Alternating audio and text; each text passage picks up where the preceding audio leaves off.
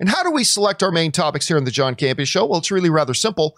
You see, you guys come up with them by going anytime 24/7 over to www.thejohncampeashow.com/contact. Once you guys get there, you're going to see a form. Fill it out with your topic or question. It's totally free. Hit submit, and then maybe, just maybe, you might see your submission featured as a main topic here on the John Campea Show. With that down, let's get into main topic number 1, shall we? And our first main topic today gets submitted to us by Kyle Arking, who writes, "Well," writes Kyle, "The Mandalorian trailer was released and I was very disappointed. I'm all for not spoiling things, but this trailer, if you can even call it that since it's more of a teaser, didn't show us really anything that we hadn't seen before. I hope others liked it, but this is by far, the worst Star Wars trailer I have seen. What are your thoughts?" All right, thanks a lot for sending in that question, Kyle. Well, here's the thing. Of course, yesterday we talked about on the show that a brand new Mandalorian trailer was dropping with Monday Night Football. And as expected, a lot of people were watching Monday Night Football to watch this thing. And it dropped. Everybody started talking about it as soon as it came out. We talked about the strategy of dropping a trailer like this doing Monday Night Football yesterday, but now we've actually got the trailer itself and the teaser. Was it any good? I'm going to say, I got to disagree with you, Kyle. I thought it was a very good trailer. Now, understand what my kind of recipe is. What are my prerequisites for making a really good trailer? Show some, if it's an exciting property, show some exciting clips, give us a couple of good lines of dialogue, but most importantly, make sure you clearly lay out, this is what the story is. So here's what this is about. Obviously, that applies when we're talking about a movie, but I also believe it applies when we're talking about a season of television. Tell us, what is this season's story going to be? They did it in the first trailer. They re-emphasized it again in the second trailer, only they even went a little bit further. That a part of this quest is also him seeking out other Mandalorians. I thought that was key. And then we saw a lot of footage that, yes, was in the previous trailer, but we also got a glimpse of a few new things. Overall, it was a very good trailer. It to me, in my opinion, and I can only speak for myself, obviously, I thought it was a very good trailer. What I suspect, Kyle, and I don't want to put words in your mouth, okay? So please feel free to correct me if I'm wrong.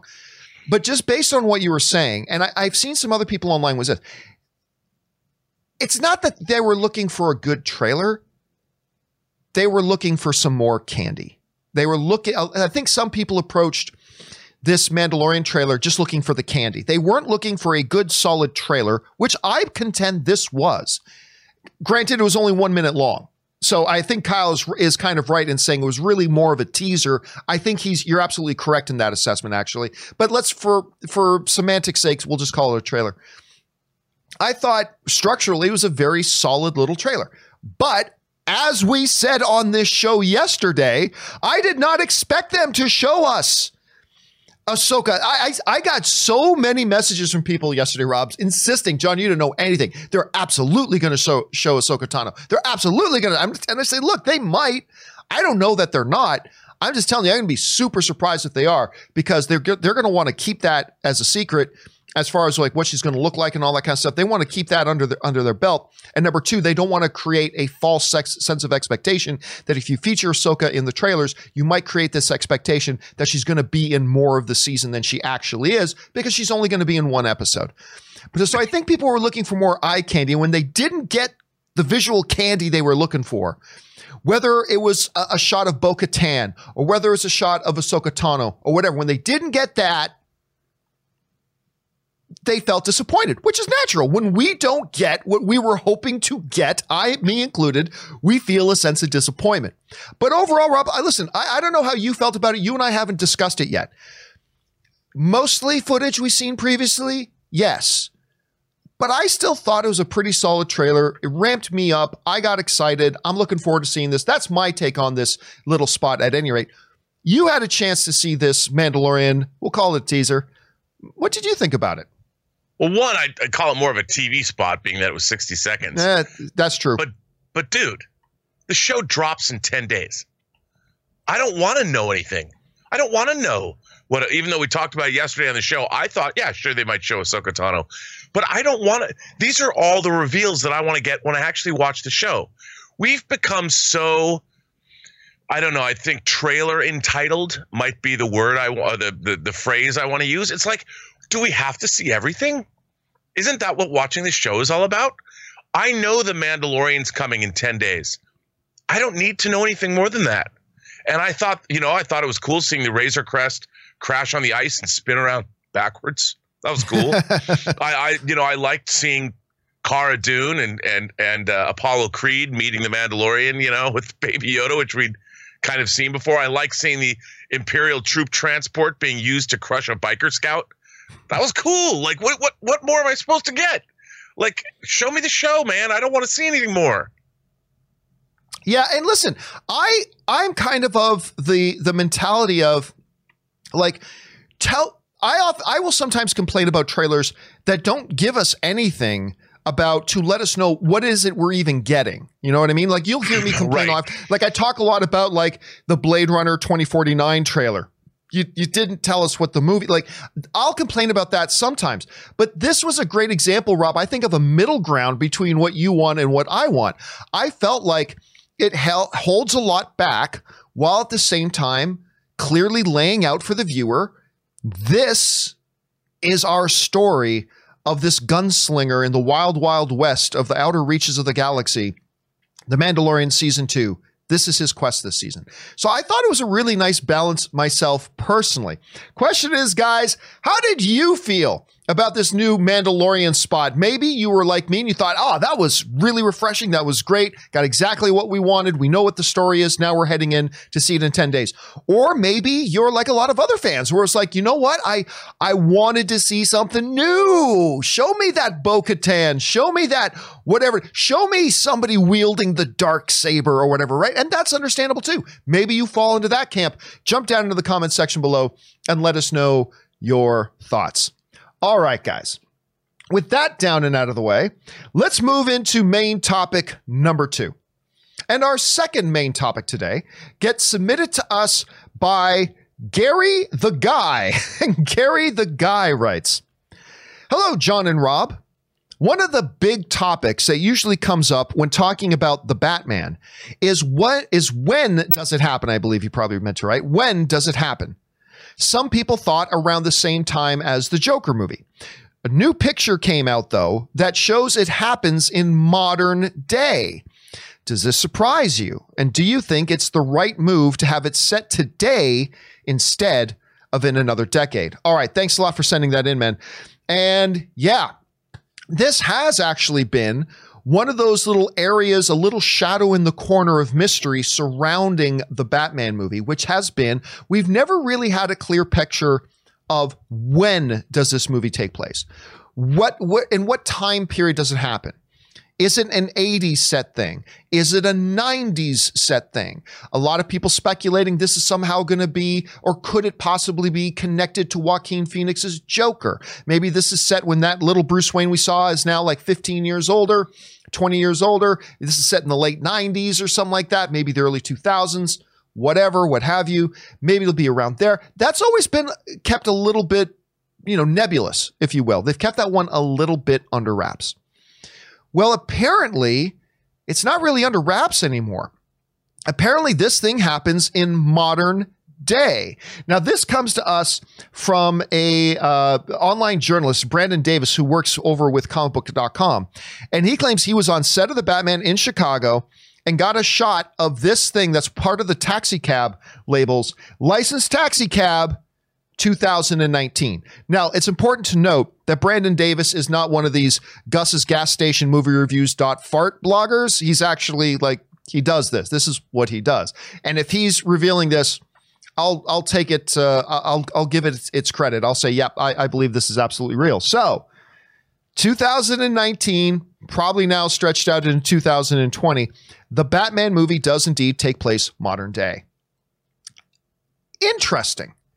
Because, Rob, I think even though there hasn't been any definitive word that says this is going to take place in 1990 or 1995 or 2000 or whatever.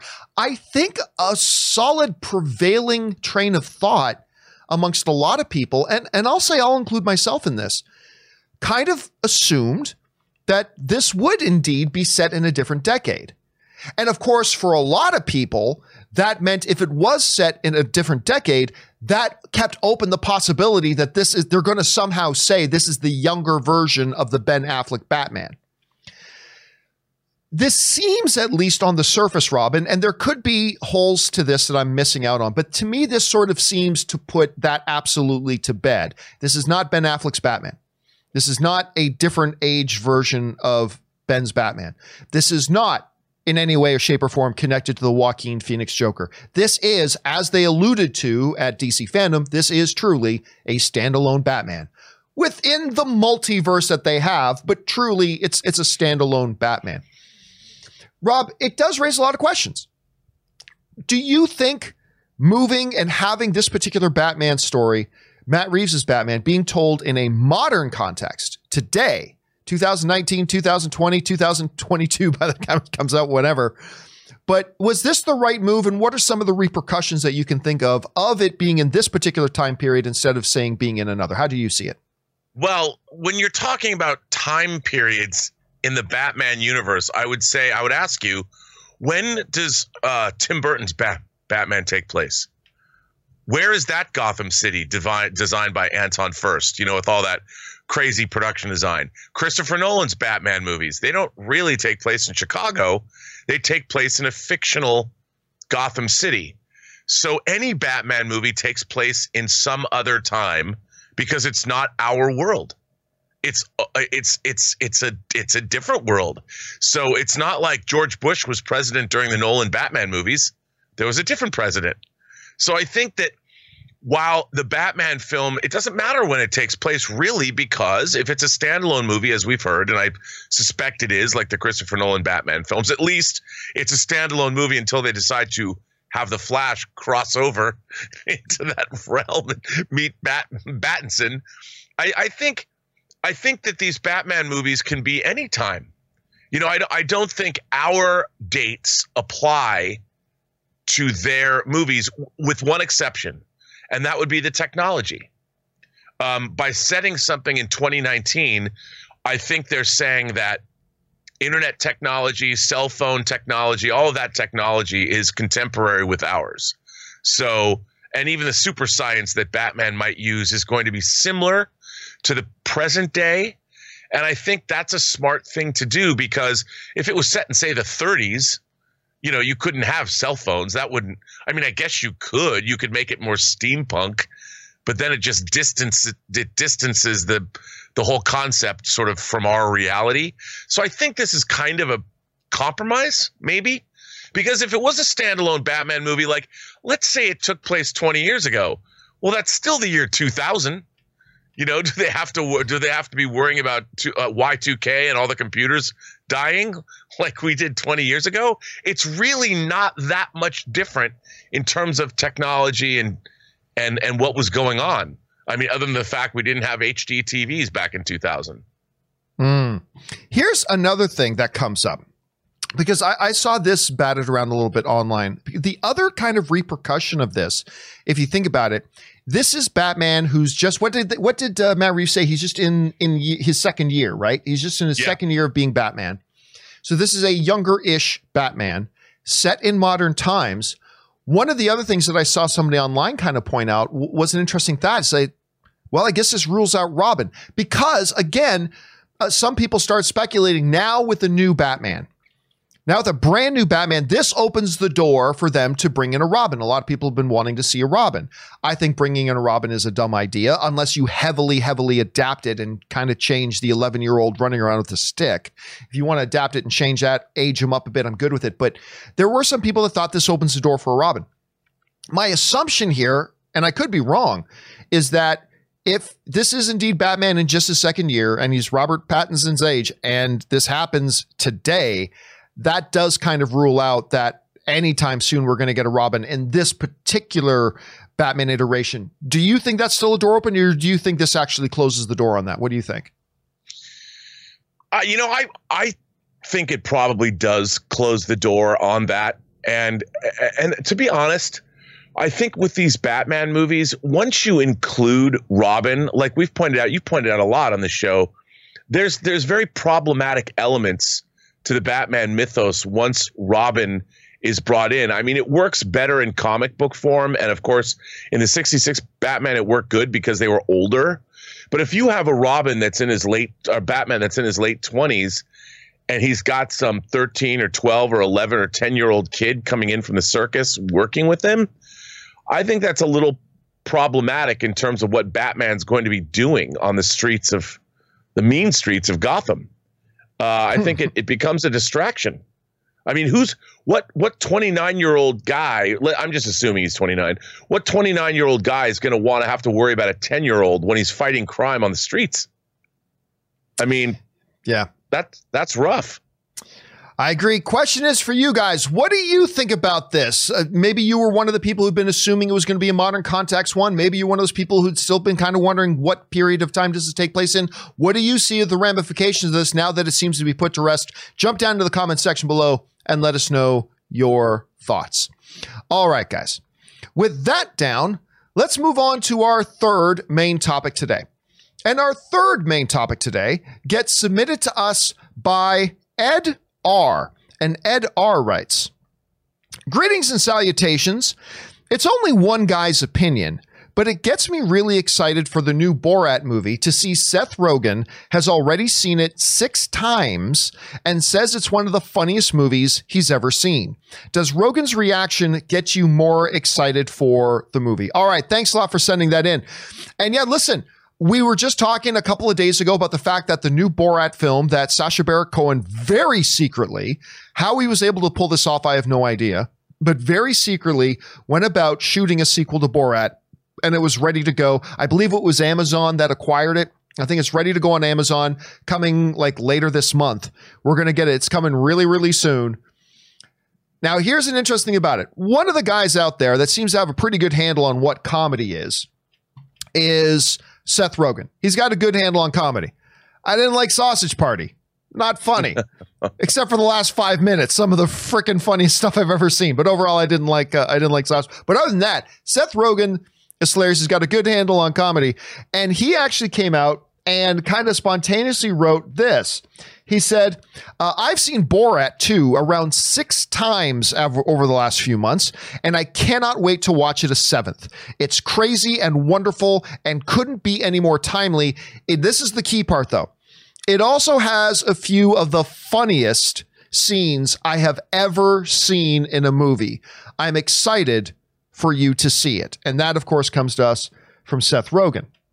Now, I've said before that I am a big fan of the first Borat movie. I love it. It's actually one of the very few films. I think I've only done it for 7 or 8 times, Rob, back when I used to give scores.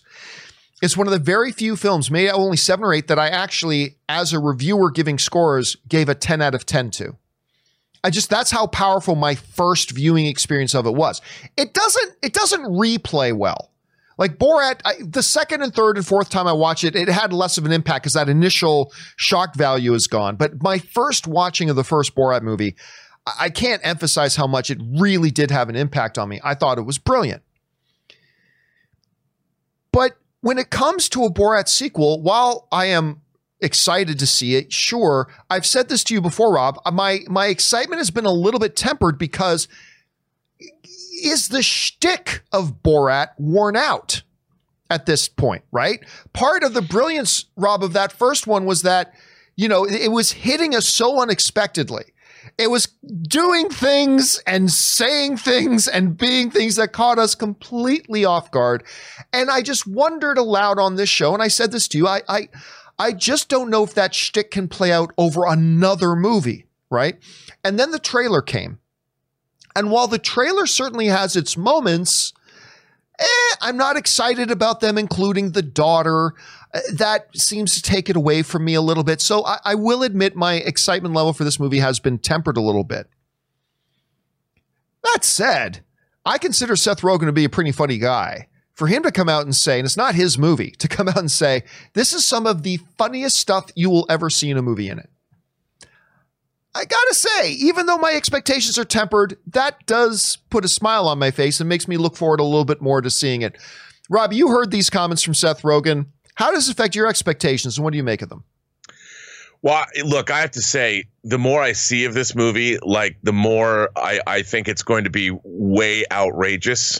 And I'm hoping, I mean, if there's anything that we need to have the one thing that Borat does is that he makes us really confront who we are as people, what we believe, because what he does is he goes in and exposes things that I think a lot of us would like to pretend aren't there, especially those things that maybe are inside of us when it comes to certain prejudices we might have that we might think that we're really enlightened about, but really we're not as enlightened as we think we are. And I think that's what Borat is really good at doing, both the concept, the whole idea, and what Sacha Baron Cohen does with the character. And I think now more than ever, when everybody seems to get on their moral high horse about everything. I mean, everyone is so quick to be triggered in cancel culture and all that. And I think that when you see he comes through like a steamroller, and there are no sacred cows when it comes to Borat, he just rolls right over it. And I think that we're going to get a huge dose of a huge dollop of reality as served up the way only Borat can. But like you, I do wonder if the concept is played out, because with Borat, you're already expecting to get that. Right. And it's like, is he how is he going to do it all? And I think they showed more of a clip on Jimmy Kimmel last night of the scene when they go to like the pregnancy clinic that doesn't advocate abortion. Right. They show that. They show a part of that in the trailer. In the trailer, they go a little further. I'm like, whoa. I'm almost afraid to ask. Well, this is it's just when it goes more into the, well, I'm her father and it's my fault I put the baby inside her. That goes a little further and you're just like, whoa. If we're going to get more of that, I think the movie is going to be, it's certainly going to be a fun watch, if not a difficult one. I said I didn't love the trailer, but one of the moments of the trailer that I would be lying if I didn't say I laughed a lot was when he then turns to the doctor.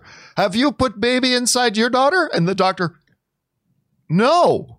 it's like, oh my God. Like, I just thought, so I don't know what to expect. So, but you touched on something there, Rob, that's key. When you're sitting there expecting something completely wacky about to be said, it kind of diminishes, or doesn't it, to kind of diminish the impact of it when the wacky thing is said or done? Like, isn't that true? Or do you think Sacha Baron Cohen can actually overcome this and hit us so hard that no matter how much we're expecting it, it's still going to knock us off kilter? I don't know. What do you think? I think he's going to hit us hard, because I saw him, he was being interviewed and he's talking about how he uses the character to expose things like racism and hypocrisy that have been sort of touchstone issues for him throughout his whole career. And I think it's going to be savage. I really do. I think that there's going to be no holds barred. I mean, the only thing I worry about is, like, obviously that joke with the baby, we know she ate a little plastic baby off of a cupcake. How long can you sustain that skit before it becomes overkill? And then you're like, it's not funny anymore. And as what we've seen in the movie, it's going to skirt that fine line. Is the joke been played out too long? Well, we shall see soon enough. 3 days? It drops on the 24th, so the 23rd at midnight. Well, I got to admit, my hearing Seth Rogen say this has increased my thing. But by the way, how good is it to be Sacha Baron Cohen right now? Because he's got Borat 2 coming out in a few days. And they just dropped Trial of Chicago 7, which is actually my #1 film of the year right now. I think it's the best film of the year. And he is fantastic in it. He's absolutely fantastic. Being married to that beautiful redhead, Isla Fisher, it's probably pretty good being Sacha Baron Cohen every day. All the time. It's always going to be. All the time. Question is, guys. Australian redhead? Oh, my God. What do you think about Seth Rogen's comments about Borat? Do they surprise you? Do they change your expectation levels of this movie? Maybe your expectations levels were already sky high. Maybe your expectations levels have been like mine. Like, yeah, I'm looking forward to it, but I'm a little bit nervous about it. Regardless, what do Seth Rogen's words do to you as far as your expectations for this film? Jump down to the comment section below and let us know your thoughts. All right, guys. With that down and out of the way, let's now move on and start taking your live questions, shall we? And once again, if you want to get a live question on the show, if it's, on topic and within reason, simply go on over to the tip link that's in the top of the description of this video, or simply use the tip link manually, streamlabs.com/movieblogtv/tip. Again, you'll be getting your comment or question on the show if it falls within those parameters. And of course, you're supporting the show at the same time. And all of us here, thank you guys very much for that. All right. With that said, let's get over to it, shall we? And we'll get things started off here with, as I adjust this a little bit, we got John Klobuchar, who writes, oh no, we're going to start off with Willow. And Willow writes, I should say, I really enjoyed the Trial of Chicago 7 and... I lost it. There it goes. I really enjoyed the Trial of Chicago 7, and I thought it was the most entertaining movie I've seen all year. I am a bit conflicted on the ending. On one hand, I did find it a bit cliched. On the other, it did still succeed, emotionally moving me. Well, thanks a lot for writing that in, Willow. And I actually, I put up a video last night. I actually did an editorial on why the ending of the Chicago 7 is awesome. Because there are people, you're not alone, Willow. There are a lot of people out there who love the movie, but really didn't like the last scene, really didn't like the ending. To me, the ending was actually perfect. And instead of just regurgitating everything, it's taking 5 minutes to regurgitate everything I said before. If you have seen Trial of Chicago 7, make sure you've seen it because it is a spoiler video. But if you want to go on over and check that, look for the video I posted last night called Why the Ending of the Chicago 7 is Fantastic. Go and find it there and check it out. But again, Willow, you're not alone. But I really thought it worked, and I explained fully in that video why I thought it worked. So go check that out and let me know what you think about it once you do that. All right, next up, John Klobuchar writes, and you wanted to be my latex salesman. That is Seinfeld. Vandelay Industries. That's what it was. Vandelay Industries. Vandelay Industries. I like a good Seinfeld quote every once in a while. That was a funny episode. That was a funny episode. I like that one. All right. Orange Handwrite. Thanks for that, John. Now I'm just sitting here thinking about that episode. Seeing George running out of the bathroom with his pants still down around his thing, yelling, Vandelay Industries. Anyway, thanks for putting that thought in my head today. All right. Orange Hand writes, so you've said films/shows are allowed to mention other copyrighted characters if they're still fictional characters within that world. But can a film revolve around an entire story around a copyrighted character as long as they remain fictional, or is that a no-no? That's a good question, Rob. Because like if you're a show, right? Let's see your normal television show. And you can have a scene where some guys are talking about something and somebody says, yeah, man, redheads are that guy's kryptonite. It's like, don't compare him to Superman, whatever. And then they move on. You can make references like that because that's a cultural thing. Like you can drop a reference like that. But can you revolve your entire story around something? My first reaction is to say no, but there's a friend of ours, Kyle Newman, who directed the movie Fanboys. That is a movie that actually falls exactly into what Orange Hand's talking about, because that's a movie that entirely revolves around another IP, Star Wars.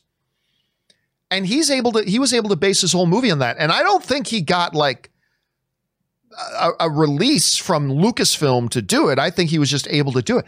So I don't know. That's a really good question. Rob, how would you answer that question? Like what from your understanding, how do you think that works out? Well, when I was doing, Free Enterprise and we talked about Star Trek all the time and we had obviously William Shatner, it was very interesting. We couldn't say he was Captain Kirk in the movie.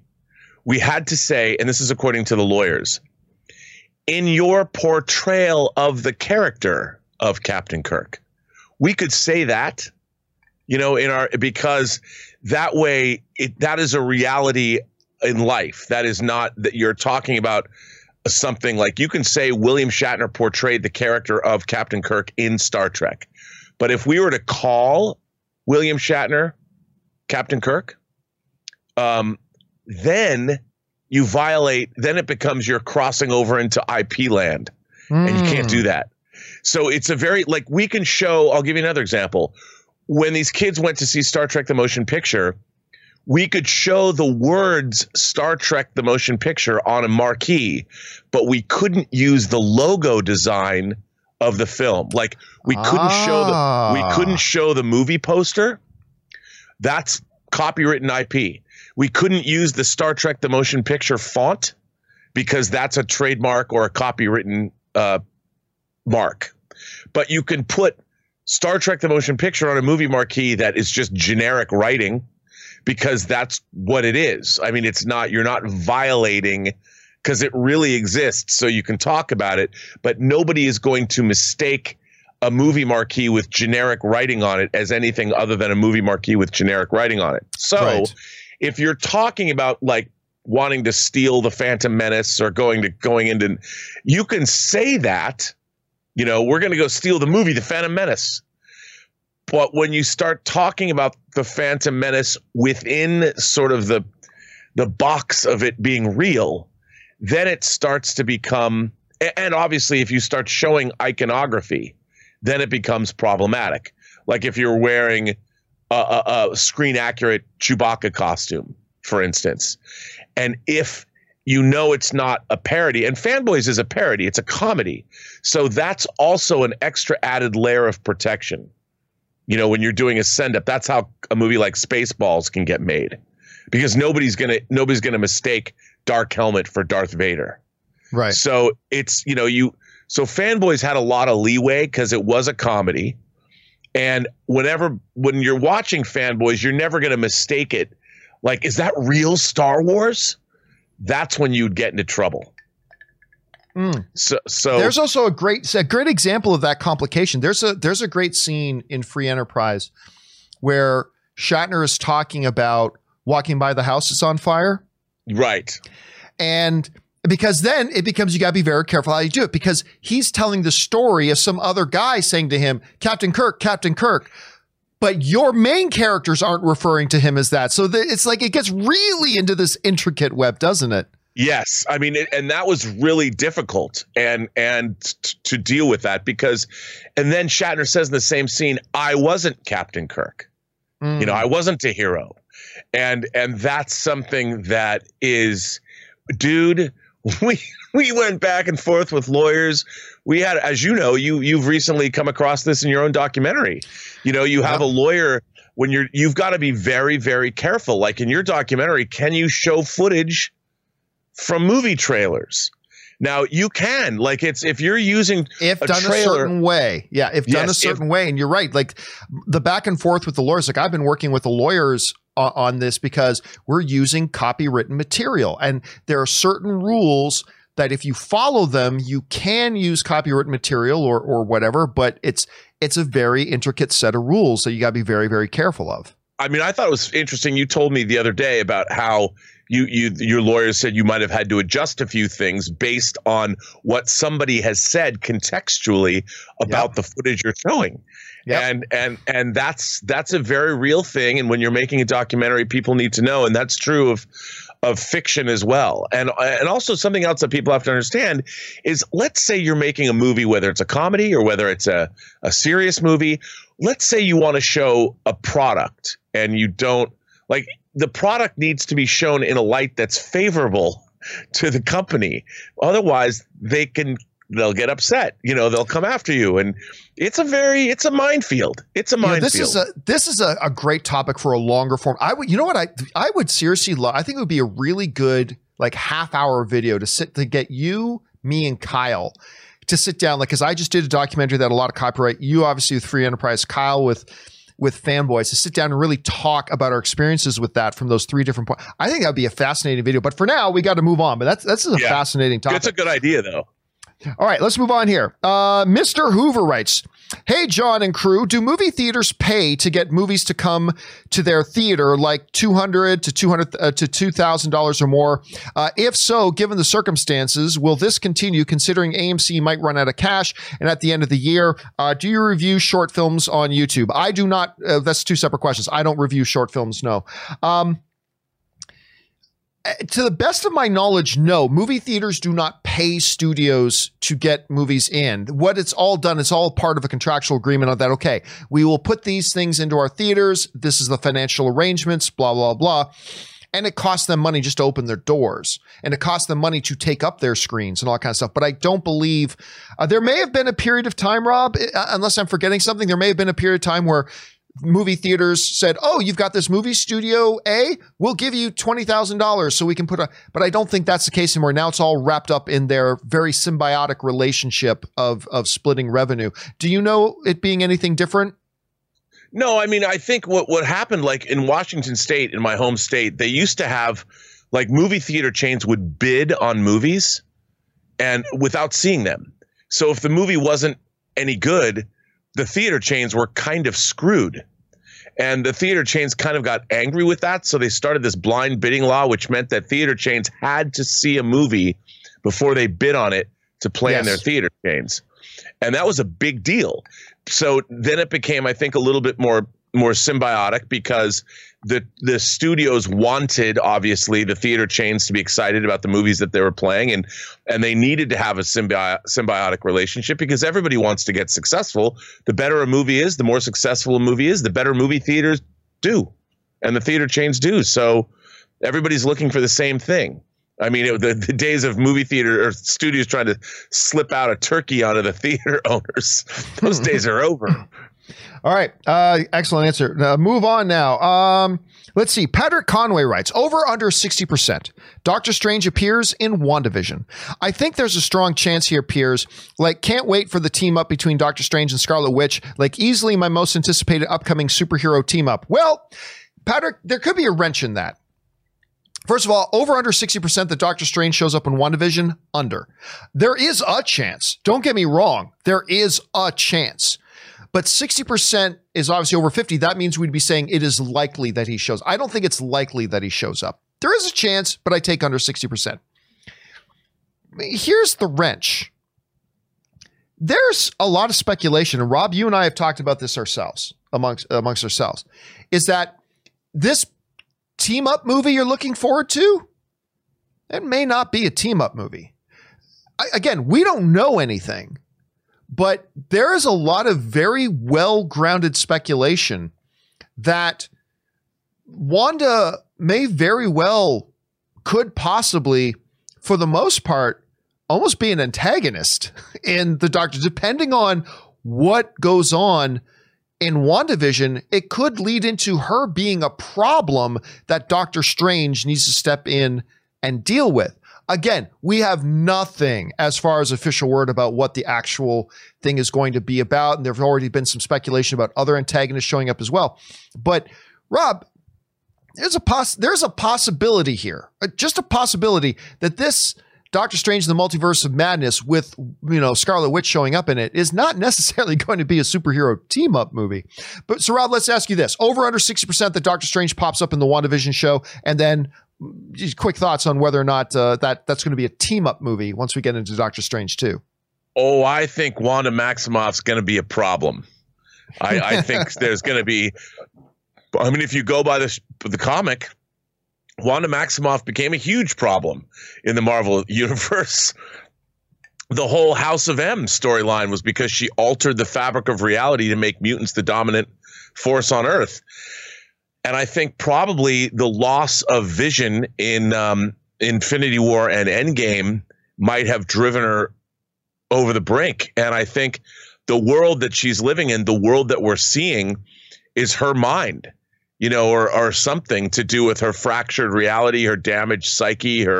She's lost her brother, and now she's lost the man she loved, or the android she loved. And I think that, after defeating Thanos, maybe it was too much for her. And I love this idea. I mean, bring it on. I wouldn't be surprised if at the end maybe of the WandaVision show, Doctor Strange shows up and it kicks off whatever the multiverse of madness is about. Maybe that's what Wanda does at the end of WandaVision, is she fractures the reality of the Marvel Cinematic Universe somehow. And she is the antagonist. Could be. All right, let's move on here. By the way, that would be rad. It's going to be interesting to see where they go with that. I also got to remember, too, we got Doctor Strange makes an appearance in Spider-Man 3, and that's going to be in between WandaVision and Doctor Strange 2. So it's going to be interesting to see how that plays into it as well. All right, B. Wayne, New York writes, John, so I watched the West Wing reunion on HBO. I loved it. It was so good. Martin Sheen and all the actors were great. It felt like the series never ended. If the ratings were good, do you think HBO Max might try and do another one, or maybe even a series? Vote Bartlett in 2020. No, I don't, unfortunately. I would love nothing more. See, when I first heard that they were going to do a HBO reunion of them, I thought they were literally going to write a new episode that would be played out on stage. And it would be about these characters now coming back together. You know, President Bartlett has been retired for 15 years at this point. President Bartlett had been retired for 15 years or whatever. And maybe now Robert, he was in Parks and Rec. Why am I? Rob Lowe. Maybe now the Rob Lowe character is now running for office, or maybe he is the sitting president now, and they're all. I didn't know, but listen, there is nothing I would like more, B. Wayne, for them to get them back together and do a new series. And maybe Rob Lowe is now the president, and he went out and got his old boss to come and be his chief of staff. I don't know. That seems ridiculous, but I would love nothing more. But no, honestly, I don't think that's going to happen. I don't think they want to go back to that. And but just seeing them back together again for that one thing was pretty awesome for me. Preston the Kryptonian writes, "Hey John, so I'm on season 5 of Lucifer. Awesome. And now I'm seeing that Warner Brothers is getting credit for this show when it is a Netflix original. Did Warner Brothers buy it, or is it always in Netflix studios? Just curious. Thanks." Well, this is an example, Rob. And correct me if I'm wrong. This seems to me to be an example of, like movies, there is a production company and there's a distributor. Every movie has a production company that makes the movie and a distributor that then takes that movie and decides what to do with it and handles it and manages it from there on. I think in television, we get much of the same thing. There are television shows that Sony Pictures Television makes, and they're on a WB network. Right. That happens. It doesn't happen in the movies. You don't get a Sony produced film usually that then Warner Brothers distributes, although in a particular situation like Sony and Marvel, that happens with Spider-Man, but it's rare. I believe Warner Brothers Television is still like the production company of Lucifer. I think they still make the show. But Netflix but Fox, who was carrying it, decided not to carry it. They shopped it around. For whatever reason, it didn't go to a Warner Brothers owned entity for whatever reason, and Netflix picked it up. Just like Netflix didn't make, what's a good example? Trial of the Chicago 7 we were just talking about. Netflix didn't make that movie, but it's a Netflix show because it's on the Netflix network. They are the 0.1 distributor of it. It's on their thing. So that's how I think that breaks down. Again, I'm not in the production room of this, so I don't know this for a fact, but that seems to me what that would be in this situation. Rob, how would you address that? Well, I don't know. Netflix might have, Netflix is financing. It comes down to who is financing these movies. And a lot of the time, a production company will be formed by, I don't know, 3 or 4 or 5. A production company might just be an LLC that has been started to produce that film. And then what happens is that finished film is then sold to a distributor, like sold to a Netflix, and Netflix will buy it outright. They will own it lock, stock, and barrel and pay the production company however much they're going to pay for it. Or Netflix will finance the film entirely by itself, and then it's a Netflix movie. But like Netflix is acquiring, like Lucifer was a show that was being made by another production company that then they have acquired onto their platform. Now, what's really interesting is shows that have ended, like Designated Survivor, Netflix will come in and pay for like the third season of that show. Now it still has to be produced by the original entity because those things are, I guess, they're already set up and put in place. But it's unclear to me whether, like, did Netflix buy Lucifer outright, or did they only buy the show and then make the last season? I mean, these are questions that are sort of strange. Like, Netflix didn't own Friends. They just bought the rights to show it. Like in 2019, they paid $100 million to show Friends for the year. But then at the end of that year, it gets pulled off their platform and put onto HBO Max. So it really depends. I mean, there's a number of different ways to do things. I am curious, though, when a show like Lucifer comes over to Netflix, if they're buying it outright, which seems strange to me, but maybe not, because I would think they would have many distribution deals internationally. And yeah, I don't think they buy it. I didn't think they bought it outright. I still think it's a property of Warner Brothers. Yeah, I mean, they might pay for it to have it on. Like, it's like Friends. They paid $100 million to run Friends for a year, and that's it. So maybe they pay to produce a third season of a show, but then the ownership of the show is retained by the original production company, like Warner Brothers or the companies that are making it, the various production companies and Warner Brothers. Who knows? It's all different spending. Yeah, you're right. That's the thing. It is very from situation to situation. All right. Certified Loverboy writes, The Mandalorian trailer was cool and all, but how about them Cowboys? America's team, right? Pathetic. And what's even more pathetic is that they'll probably win the division with a 2-4 record. It's always a good day for me when the Cowboys lose. Listen, I'll tell you what. I hate the Dallas Cowboys.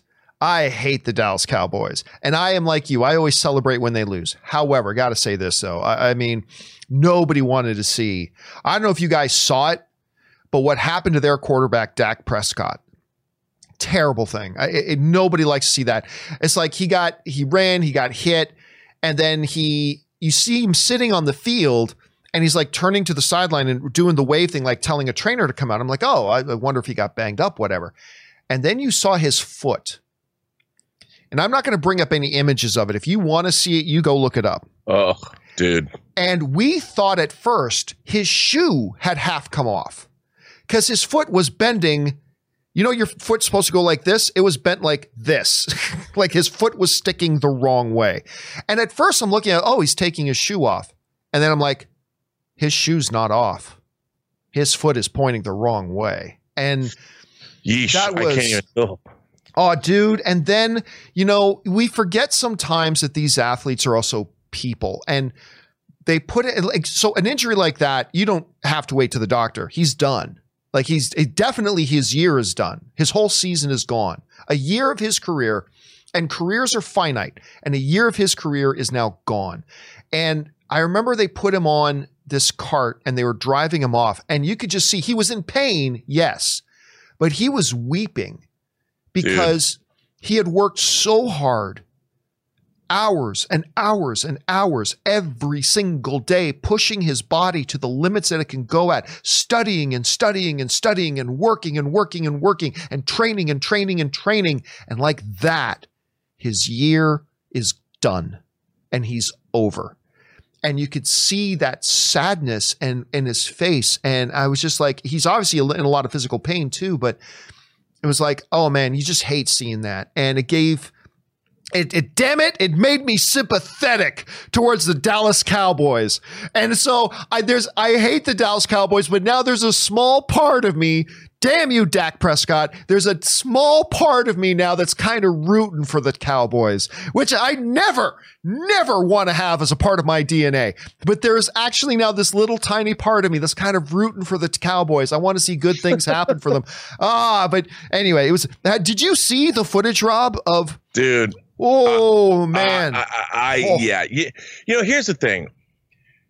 We might have our rivalries and we might say that we hate certain teams, and we mean it, but we don't mean that the individual players, we don't bear anybody any ill will. No.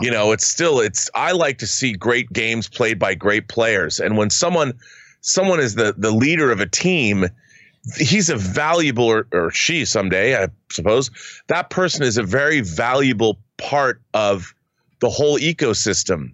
And to have somebody hurt in this way, the time, I mean, you're talking about a lifetime curtailed, a lifetime of work. Probably somebody who began playing football as a little kid, you know, and getting to be a quarterback of an NFL team, like America's team. It's not really America's team, but, you know, America's team. It's heartbreaking. It's just heartbreaking. It was hard to see. It was hard to see. All right, we got to move on here. Guillaume LaBelle writes, "Hey, Gio, I just finished watching your documentary, Movie Trailers, A Love Story, at Portland Film Festival, and I loved it. Very entertaining and insightful. Really hope you get all the success you deserve from it. Keep up the good work and good luck with the festivals." Thank you so much. I really appreciate that. And yeah, listen, we are still on course to have the movie out by the end of the year, which is really not far away now. We're already in the middle of October. We are still on course to have this thing out and available by the end of the year. Keep your eyes open for it. And thanks so much for checking out the movie. I really appreciate it, man. Very much.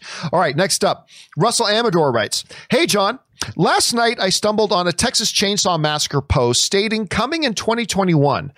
They are taking the classic, ignoring all the sequels, and this will serve as a direct sequel to the original approach like Halloween did. Is there any interest for this?" I did not see that. Rob, did you see that piece of news? I didn't come across my radar. And they released artwork for it that's really cool. And famously, when the movie was being made, the directors they left or they were fired 2 weeks into production, and they had to bring in another director to finish it. You know, I think having worked on Texas Chainsaw Massacre 3, it was the first movie I ever worked on as an art department assistant. I think the idea of the Texas Chainsaw Massacre franchise as being a franchise is a really hard thing to do, because after all, it's not like Leatherface is Freddy Krueger.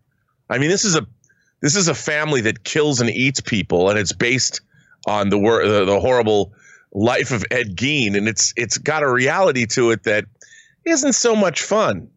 So I don't know. I'll be curious to see how they pull it off. I mean, they keep trying to turn Texas Chainsaw Massacre into a franchise, and I don't think they understand that it doesn't have the same appeal as Jason or Nightmare on Elm Street or, you know, pick your favorite serial killer. Leatherface isn't like that. By the way, the Texas Chainsaw Massacre maze at Universal's annual, there's not going to be a Halloween Horror Nights this year, obviously because of the pandemic, but their annual Halloween Horror Nights, the Texas Chainsaw Massacre maze is always one of the more fun ones that they do. They always do a really good job, and it's really gross. It's really, really gross. All right, next up. Let's see. That was Russell Amador. Next up, we've got Adam UK Tipper writes, "Hey, John, without trying to guess your age, can you remember Batmania 1989? The anticipation for Burton's Batman was just insane. The trailer created so much excitement. Surely a top 20 most anticipated film in history. What do you think?" I don't think so. Like, listen, that movie obviously has a very special place in my heart. It was the movie me and my buddy Brendan, my best friend growing up, who died just a couple of years ago, and we as kids we took the bus downtown. We just started. We were in high school. We took the bus downtown, went to Jackson Square. It was the first time I'd seen a big lineup for a movie. But I don't remember it being culture sweeping like the way a Star Wars movie is, or the way an Avengers movie is, or a Harry Potter movie is. So certainly in its era, it was something new and different. I don't know that I would call it a top 20 because today we have a lot of tools, Rob, that just weren't around at that time that really propels the hype as well. There was no Twitter. There was no social media. Yeah. There weren't all these things that really fanned the flames of excitement. So I would have a hard time saying it's a top 20 most anticipated. Rob, you remember this film coming out. Would you put it up there? What do you think? I have to say that, look, like you just pointed out astutely, the world is a different place. But at the time, Batmania was, when those posters started going up and those logos, that Bat logo that was on the poster and those trailers came out, man, I have to say, I was here in LA, the hype was real, and people were especially fans were fanatical about it, because it really was. I mean, we'd had Superman the movie, but there had been no comic book movies like this. It looked cool. It was Tim Burton. It was, from the time Michael Keaton was cast, it was always in the news. Jack Nicholson as the Joker. It was pretty hype, man. I mean, it was pretty, I would say it was, but like you said, of the time. There was no social media, but it was in every magazine. People talked about it on the news. It was just a different time. So the kind of hype that we have now was not the kind of hype that was going on then. So it was different. But I think for the time, 31 years ago, it was about as big as it got. Right. It just, we didn't have the fan base that we have now. We didn't live in what I like to call the post-geek singularity. So good point. All right, next up, misleading marketing rights. I can understand you liking Last of Us 2 since you watched it and didn't play it. It can be enjoyable to watch an unlikable character, but not to play as one. Plus, many story points have no impact after killing hundreds of people with no remorse in the gameplay. I think that's a gross mischaracterization of what goes on there. First of all, you're making the assumption somebody is an unlikable character. This is the brilliance of Last of Us 2 to me. Was that we often watch movies or play games where you are the centric hero, right? And the hero, whatever the hero does, is instantly acknowledged as being justified or forgivable, right? There are many video games, most video games, where you as the hero are running around maybe killing hundreds of people, but they're the bad guys. What I love, because, we always say this, everybody is the hero of their own story. But the mirror of that is all of us are the villain in somebody else's story. We don't like to think about that part, but that part is every bit as true. Everybody is the central hero in their own narrative, but every one of us, you are the villain in somebody else's story. And we forget that. And one of the brilliant things narratively about Last of Us 2 was that it took the standard trope. We've got a hero in a tough environment and a situation doing what needs to be done.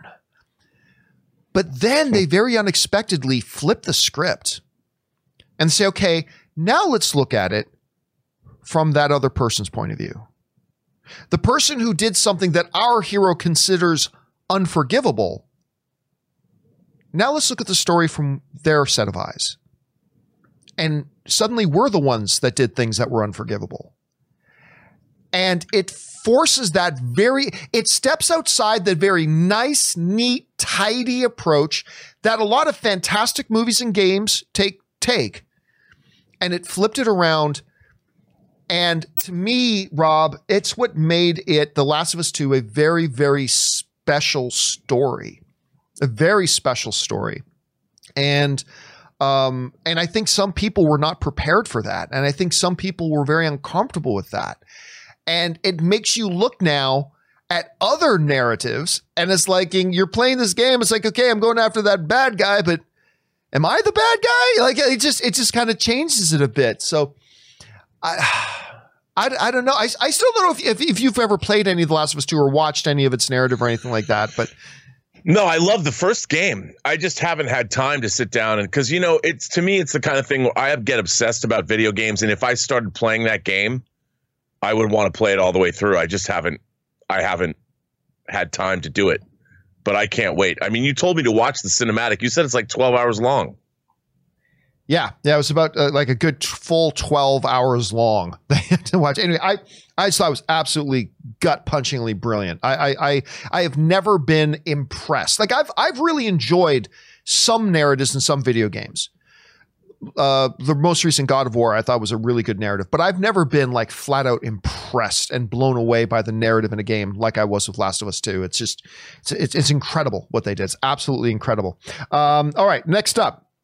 Let's see. Edward O'Neill writes, want to hear some good box office news? Demon Slayer, the movie. This is the Japanese story. Demon Slayer, the movie, just broke the opening weekend record in Japan. The anime is amazing, and the movie was praised by the creator of Your Name. Would this be enough for maybe you to give it a shot? I mean, if it became available here, I'm always looking for new content to watch. But yeah, that is something that came across my thing that in Japan, it really blew the doors off in Japan. There's a lot of things very popular in Japan that aren't necessarily my cup of tea. Hell, there's a lot of things really popular in Italy. As an Italian, that is really not my cup of tea either. So, I mean, there's that, right? But it is interesting that so many people flocked out to see that. Given now, Japan is not exactly the biggest box office market in the world, but still, that is a really interesting piece of news and something I'll keep my eye on. All right, Dave XP writes. Let's see. Let's see here. Okay, next up, Dave XP writes. Marvel movies pet peeve. Nanotech suits just randomly revealing the character's face. I miss those days when suits were mechanic or just physically taking their masks off XD. Well, listen, you know I have an issue with nanotech.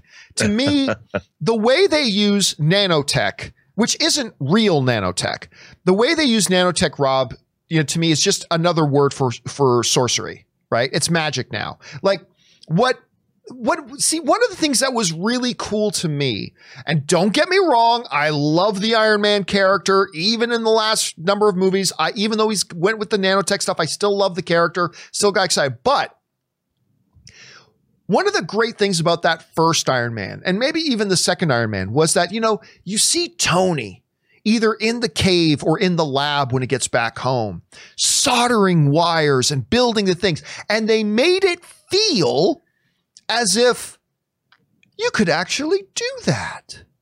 If you were as smart as Tony, they made it feel as fantastical as it was. They somehow found a way to make it feel kind of grounded and like maybe that could be reality. And there was something really cool about that. By the time you get to Infinity War and Endgame, it's not that. Now it's magic. It's just simply, they just forget anything that has any sort of grounding in reality when it comes to Iron Man. Granted, this is the same universe that has the God of Thunder in it, but we're talking about the Iron Man character specifically. They have so massively departed from that now it's just sorcery and witchcraft. Now it's magic. He is every bit a magical character as Doctor Strange is. I mean, really, because the absurdity of what his suit now does is just completely ludicrous. Again, it makes for some great scenes in movies, and I still love it, and I still eat it up and all that kind of stuff. But they really did replace any sense of, Rob, to borrow from you, verisimilitude. They just wiped all that away. The earlier film had it, not so much later. So that does drive me crazy too. I can't remember. I know you and I have talked about this before. Does the nanotech stuff bother you at all, or is it just kind of sweep under the bridge?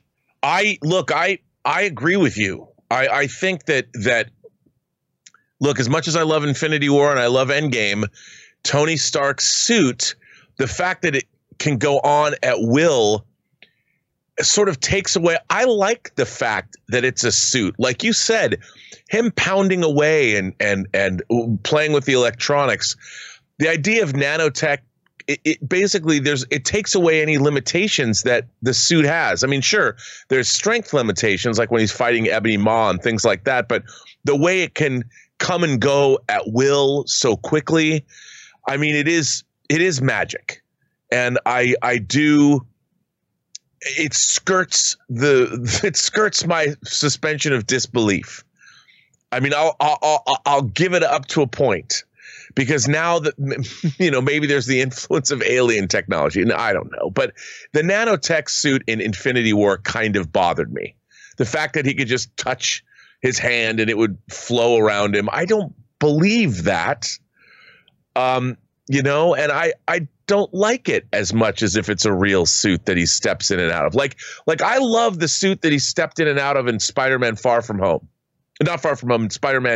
Homecoming. Right. That suit where he would step out of the whole suit and like it would open up for him. That was as close to nanotech as I really like. But when it can just flow over him, I mean, it still has mass. Where does all that nanotech mass come from? Where does it have to be somewhere? You're telling me the entire suit, I know it's nanotechnology, but it flows around him? He gets an entire Iron Man suit from like particles that are in his hands, or what? Where is it? You know what part really got me? What part really bothered me? And that should, but it's the end of Infinity War. He just had his ass handed to him by Thanos, like everybody just did. And he got run through with this giant blade. this nanotech suit that fits in his watch. He sprayed this magic healing foam. Remember that? He's in there going, oh, well, I better use this nanotech suit that just happens to somehow be able to carry around this magic healing foam that he just sprays into this massive hole in his gut, and he's fine. And he's fine. And I'm like, come on. It's just, again, it was to me, I know I'm nitpicking a bit here, granted, but it's just, man, they had something so cool with Iron Man that they kind of just, again, it's just magic now. Now it's just magic, but whatever. Okay. Let's keep moving here. Let's see here. James L.H. writes, hey, John, my take on Chicago 7. Great movie. This is the sort of cast an ensemble award is good for. Yeah, that is for. All good. I just want to add Frank Langella was great as the villainous judge. His scenes with Mark Rylance as the lawyer and with Yahya Abdul-Mateen II especially were captivating. Dude, Skeletor rules. Frank Langella as the judge. And by the way, I did some reading because like I found myself watching Trial of Chicago 7 going, the one thing that bothers me is like, this judge is so incompetent that it couldn't be real. And I started reading some stuff. It's like, no, a lot of people in the legal community thought he was an absolute imbecile and like just really nasty. And so that made me appreciate it even more. But you're right. Mark Rylance is fantastic in this movie. He might actually be the best. He might actually give the best performance in the film.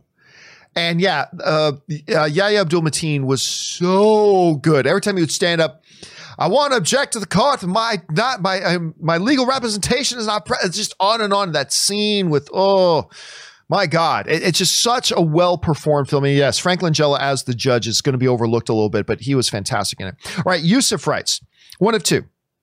I'm going to be honest. I think the Khabib versus Gaethje fight is going to go the same way as usual.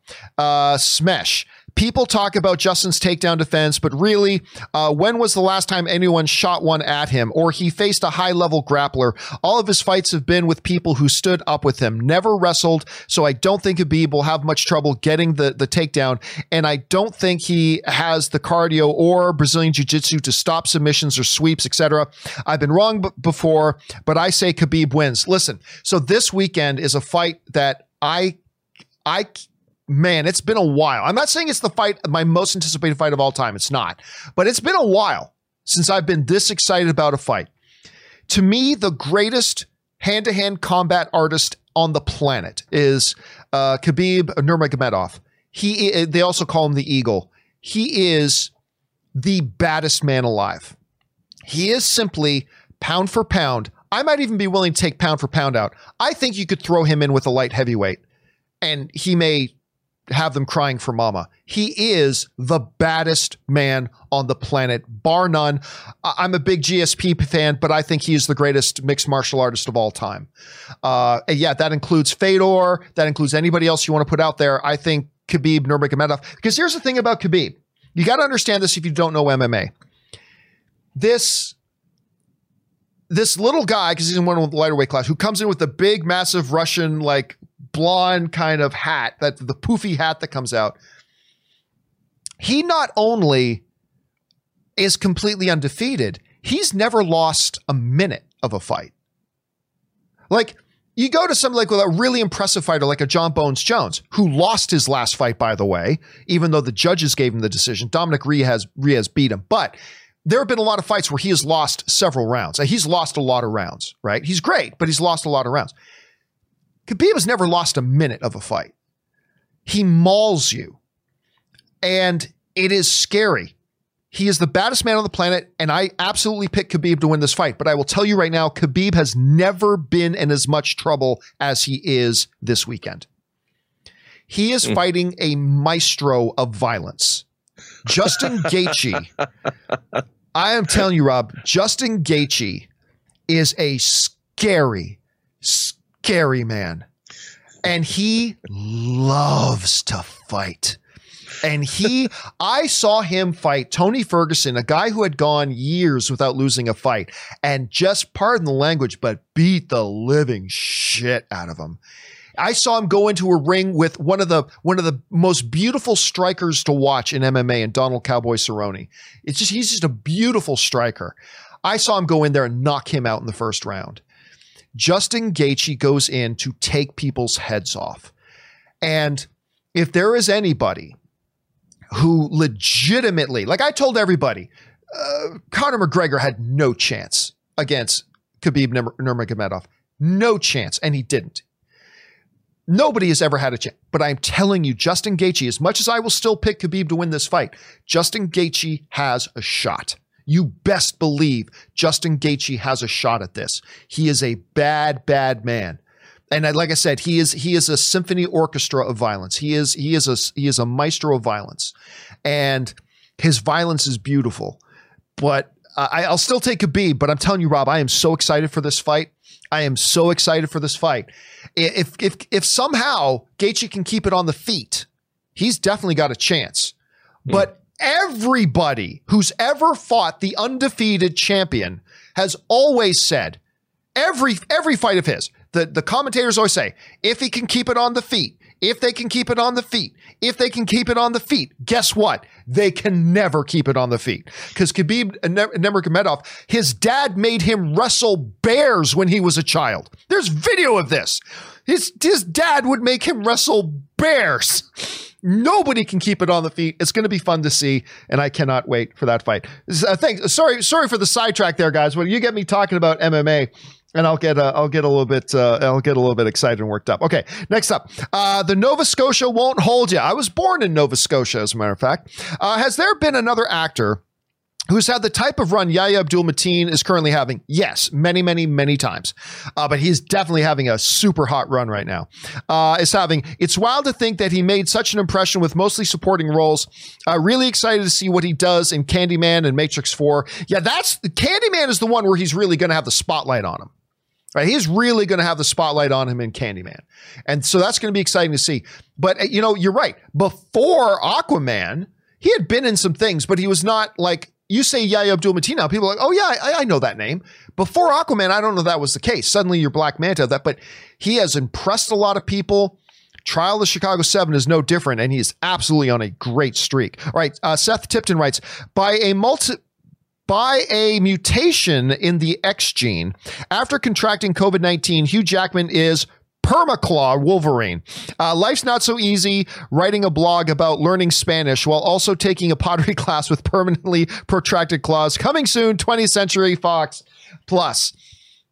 Listen, all joking aside, Seth, there are still people out there, Rob, who are absolutely convinced that Hugh Jackman is coming back as Wolverine. I was just reading through a thread a couple of days ago about all the evidence that Hugh Jackman is coming back as Wolverine.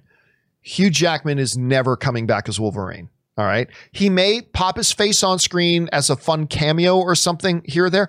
Hugh Jackman is never coming back as Wolverine. He is already about 40 pounds lighter than he used to be. I believe he's in his 50s at this point. How old is Hugh Jackman? Hold on a second. Hugh Jackman age, I believe he's 52. Hold on a second. 52 years old. He's not interested. And one of the things he said that he's looking forward to retiring from Wolverine was that he was done with his workouts. He did not want to do that anymore. So, but honestly, Rob, I still see there's a lot of people out there who believe that. Do you think there's any chance that we legitimately see Hugh Jackman, even just for one more go? Do you think there's any chance we get Hugh Jackman back again? Maybe as an appearance, but he's certainly not going to be playing Wolverine the way he played Wolverine before.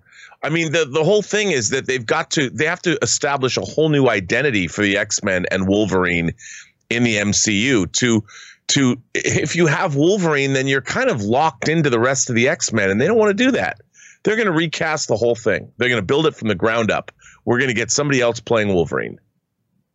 All right, let's move on here. Next up, R. Lee writes, John, sites are reporting that rights to Luke Cage and Iron Fist are to revert back to Marvel this month. If true, I would love to see Heroes for Hire on Disney+. Given their power sets, the show could be made cost effective, or did Netflix ruin that possibility? I don't know. Look, at some point, all those rights are going back to the right. The question becomes, though, when people hear those rights are reverting, they start thinking, oh, we're going to get that Luke Cage. We're not getting that Luke Cage. Apparently that, if I understand it properly, those iterations of those characters can't be done by Marvel.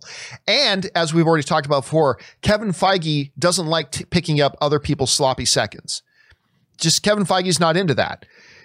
I believe we can see Luke Cage. It'll just be a different Luke Cage than what Netflix is. It's totally separate from what was done on Netflix and all that kind of stuff. I believe we're going to get Daredevil, but totally separate from it's not going to be Charlie Cox, and it's going to be a completely different Daredevil than we got now. And we live in a world where Ben Affleck is coming back as Batman.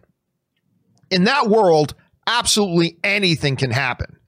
But again, Kevin Feige has shown that he has no desire for other people's sloppy seconds. He wants his characters that he introduced, telling his stories that come with no background baggage. Plus, I think there is still a rights issue to certain iterations of the character.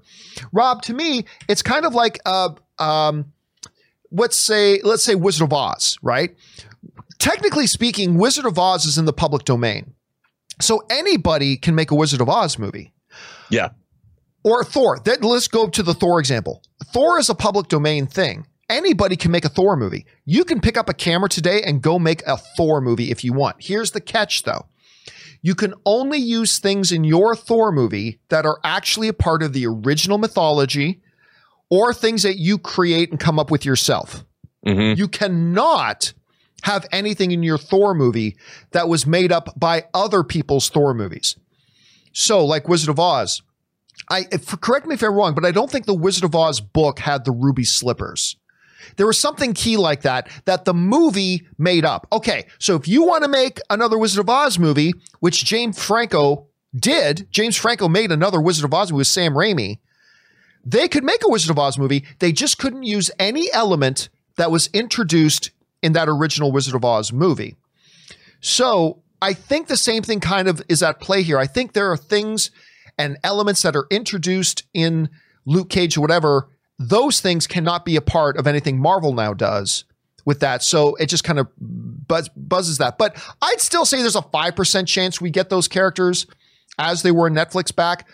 Rob, number one, do you think we'll see Kevin Feige at some point utilize those Netflix characters? Luke Cage, Jessica Jones, Iron Fist, Daredevil, Punisher, and then beyond that question, if he does use those characters, what do you think the chances are that he uses the actual iterations of the characters that we saw in the Netflix series? Well, John, as of 11 o'clock today, 20 minutes ago, Disney Plus has announced the Willow TV series is officially a go at Disney Plus. All right. They've been talking about that for like 6 months, haven't they? But now it's officially a go. It's officially dropped. Ron Howard, the director of Willow, is an executive producer, and Warwick Davis is coming back to play Willow. Never in my wildest dreams, John, never would I have thought that there would be a Willow series. Same way I didn't think there'd ever be a Dark Crystal series either. So I think never say never. But that said, I think we are going to see Daredevil in the Marvel Cinematic Universe. I just don't think we're going to see the iteration of Daredevil that we got on the Netflix show. Right. I think Kevin Feige, like you pointed out, he wants to be able to create these characters in his own image or in the image of the way they fit into the MCU. I mean, I loved the iteration of Daredevil that we got for Netflix. I think the iteration of Daredevil that we're going to get will be different. And I think that, look, I'd love to see Luke Cage. I'd love to see Iron Fist. I love Jessica Jones, too. I could see these characters being utilized, but we're going to see them built from the ground up in a different way inside the MCU. And I think of those four characters, Daredevil's the one we're probably going to see first. Right. Apparently, John M. Chu is going to be. That's interesting. John M. Chu is going to direct that. He is going to direct the Willow series for Disney Plus. Of course, he was supposed to be doing the Masters of the Universe years ago. Remember that when John M. Chu was going to be directing a He-Man movie? That was a long time ago. I mean, how crazy is it? There's going to be a Willow show with Warwick Davis playing Willow? What, after 32 years or something? I know. By the way, I just love Warwick Davis. I just think that dude is hilarious. All right, he was in that show. Was it Extras or with Ricky Gervais? Yes. Yep. His scenes that he would do. I remember this one scene he did with Liam Neeson. It was him, Richie Gervais, and Liam Neeson. You go look it up, and it's just absolutely hilarious. Or not actually. Maybe it was it called Small World? Or I can't remember what it was. It's something to do with him. All right. Nexus writes. According to Daniel Richman's Patreon, there have been recent talks between Jared Leto and DC about him coming back as the Joker and possibly co-starring in the Harley and Joker project we all thought was scrapped. What do you make of these rumors? I don't believe the rumors. I've heard whispers about that too, but I don't believe it personally. But I'm all for it. Listen, I've said before, I liked the Suicide Squad movie. Like up until Birds of Prey, I've liked every DC movie. Shoot me. But I've liked them all, including Suicide Squad, which is a hot mess of a film. But there was enough in there that had me smiling and having a good time that I walked out enjoying it. But to me, and this is an unpopular opinion, my favorite part was Joker and Harley. Every second, every preciously rare second that Joker and Harley were on the screen together, I was riveted. I love that toxic, destructive, codependent relationship between them. I ate it up. As a matter of fact, Rob, I think my favorite scene in that movie was the scene with Common at the club. I mean, that just said so much about the relationship between them, right? And I've always said I am totally down for a Joker and Harley movie. I'm absolutely down for it. I don't believe it's going to happen. I would love it to happen. And again, we live in a world where Jamie Foxx is coming back to play Electro, that Ben Affleck's coming back to be Batman, and Warwick Davis is going to be Willow again. We live in that world. Dude, it's so crazy. Hope springs eternal. So I don't buy it. I don't think they're going to do that. But if they do, I will be personally, I know this is unpopular, but I don't give a shit. I would be very, very happy. Rob, do you buy this rumor, and what do you think of it? Like you said, it's hard to say no to these things, but I honestly just don't think that he made enough of an impression as the character. It's not like he was a character that was so embraced and beloved by the fan base or everybody.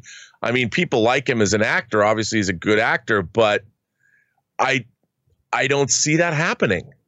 I just don't see it happening. All right, let's move on. We only got a couple left here, guys. MD writes, I mentioned the other day how I avoid first seasons because I hate when they get canceled. Yeah, I kind of feel the same way, and I still do, but I feel it. I just 2 days ago started Away on Netflix. Oh, yes. I heard about this. Away just got canceled.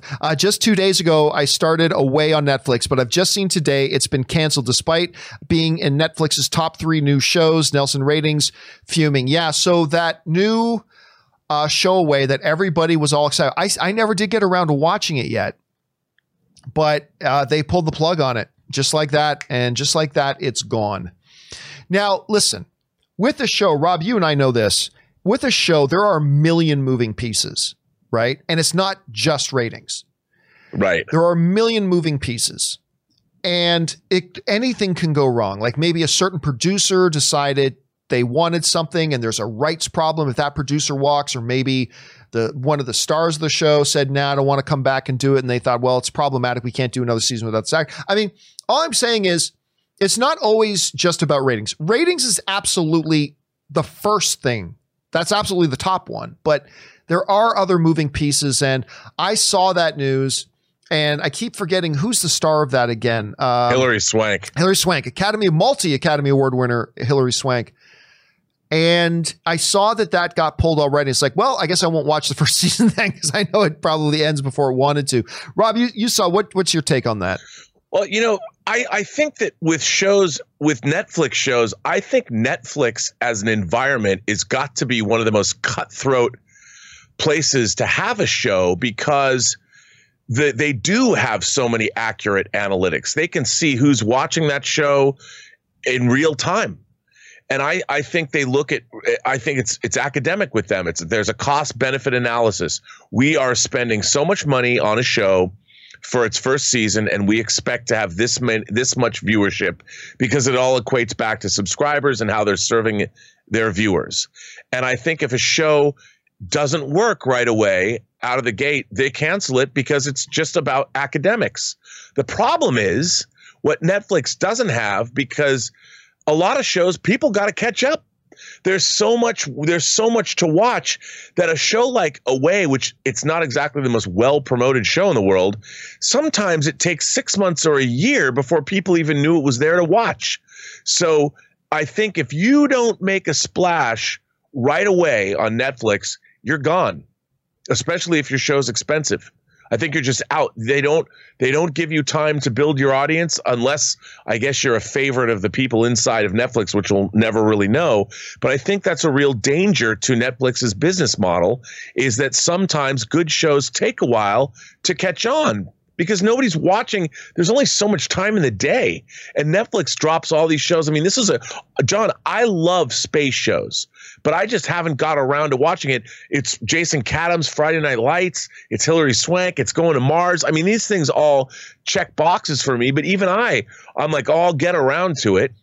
But I mean, my God, how are you supposed to catch up with everything? And when they get rid of these shows after a year or after one season, let's face it, after a month, it's been playing for a month or two, and now it's gone. I mean, I want to binge over the holidays when things are boring and nothing's happening. Then I would have caught up with that show, and maybe a lot of people would have too, but no longer. It's gone. Show's gone. All right, let's keep going here. Just 2 more questions to go here, guys. Let's see. Captain Blue Pants writes, pet peeve, there's a ticking clock, or an enemy is fast approaching, or just a general moment of intense urgency. Then the characters stop to have a heart. Ann and I were just watching something last night where we had this exact same conversation. The characters stop to have a heart-to-heart or reunion moment, and I'm just there like, get the F out of the building before it blows up. I swear, I try to remember what it was. Ann and I, like yesterday or the day before, we were watching something where it's like something is happening imminently, or there's a real urgency to something. And these 2 characters stop and go, wait, before we go in there's something I got to say. I'm like, what the hell are you doing? This is not the time to stop and have a conversation, but they do it all the time. I get it though. It is for narrative purposes. I get it. Rob, you and I were talking yesterday about the fact that, they'll have to say, wait a minute. How come a year is the same to this other alien as it is to us? Or how come this other civilization speaks English magically? I get it. Sometimes a storyteller needs to have narrative brought across at a certain moment, and it creates these moments where it's like, you couldn't tell her this after you get the kidney to the hospital where somebody's waiting for a transplant. Like this happens all the time. It is one of those tropes, but it is, to me, Rob, it's like that alien language, or a year is a year. It's kind of like that to me, that I just understand it's part of the narrative, a narrative tool they need to have in their belt, I guess. But have you ever noticed that one? Has that kind of trope ever stood out to you before? Yes. I mean, there's all of these things. This happens in drama all the time because, you've only got so much time. You're combining a perilous situation with some kind of emotional connection.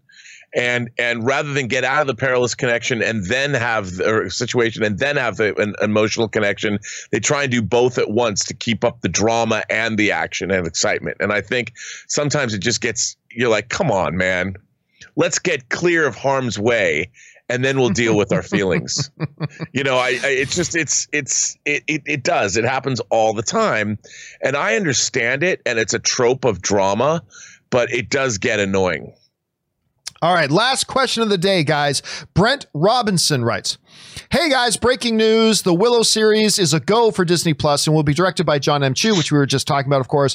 This just broke, I think, 20 minutes ago. Anyway, have a wonderful day, and thank you for all you do. Yeah, and again, this is something, Rob, that, I mean, there was some talk going on about this, like even back at the last D23. Like there's been discussions about, and some news coming out about them looking at doing a new Willow series and blah, blah, blah, just kind of waiting to see if they ever pull the trigger on it. Apparently now they are indeed pulling the trigger on it.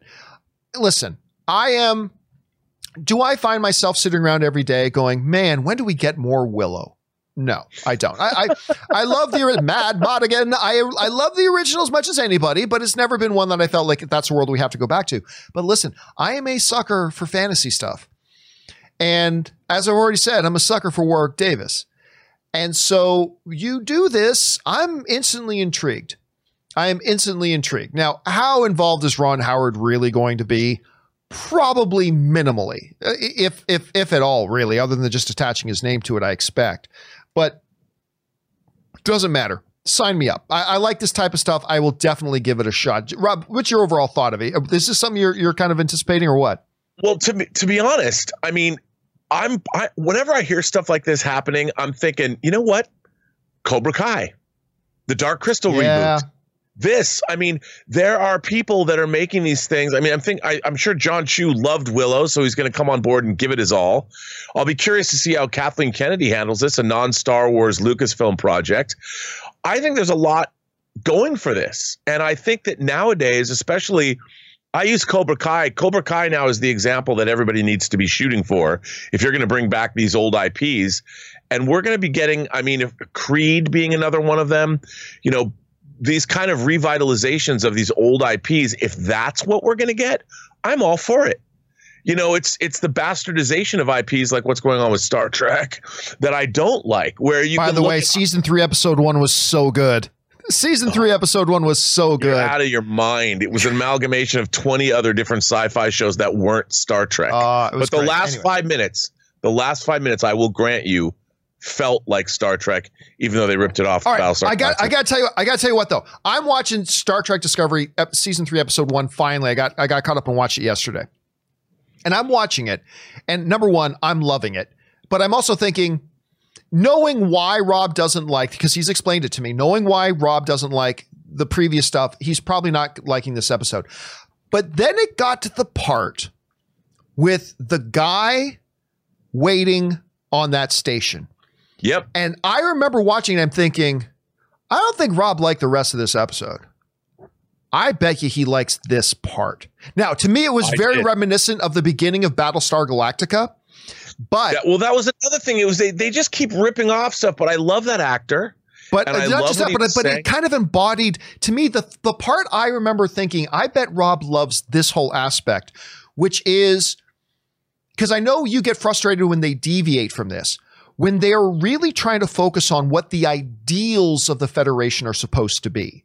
When they focus on what the ideals are of the Federation, which is why I also kind of liked a lot of stuff in Picard when he was really espousing these great ideals of what the Federation is. And as soon as they started going into those aspects, whether it was her or whether it was the guy on the station, whatever, I thought, I bet you Rob at least appreciates these parts. And it sounds like you did. Yes, I did. Okay, yes, I did. So. And the hanging of the flag and... I loved it. I'm like, where's this show? Has the second episode come out yet? No, it drops Thursday night. Drops Thursday. By the way, you know, I also started watching again. Sorry, totally sidetracked here. Archer. Archer's back on. I love Archer so much. All right. Anyway, that will do it for us, guys. We actually got through I think this is the first time ever we got through all the questions while Rob was still here. Crazy. Probably we got to the questions a lot earlier than we normally do because the first 3 topics were pretty short. But anyway, guys, thank you so much for being here and being a part of our day with us. It's always an honor having you joining us as we talk about our favorite things in the world. Special thanks, of course, to Robert Meyer Burnett. Robert, where can people follow you and all of your intergalactic Imagineering adventures online? Where can people follow you? You can find me on Twitter at BurnettRM. Find me on Instagram at Robert Meyer Burnett, or find me over on my YouTube channel, The Burnett Network, and where the ongoing First Intergalactic Imagination Connoisseurs Film Festival continues on. And if you want to make a movie, just like John said on his Thoughts on Walks, you've still got until December 1st to make your first film and put it on our film festival over on the Burnett Network. You guys should absolutely go over and check that out because I think it would be a lot of fun for a lot of you guys.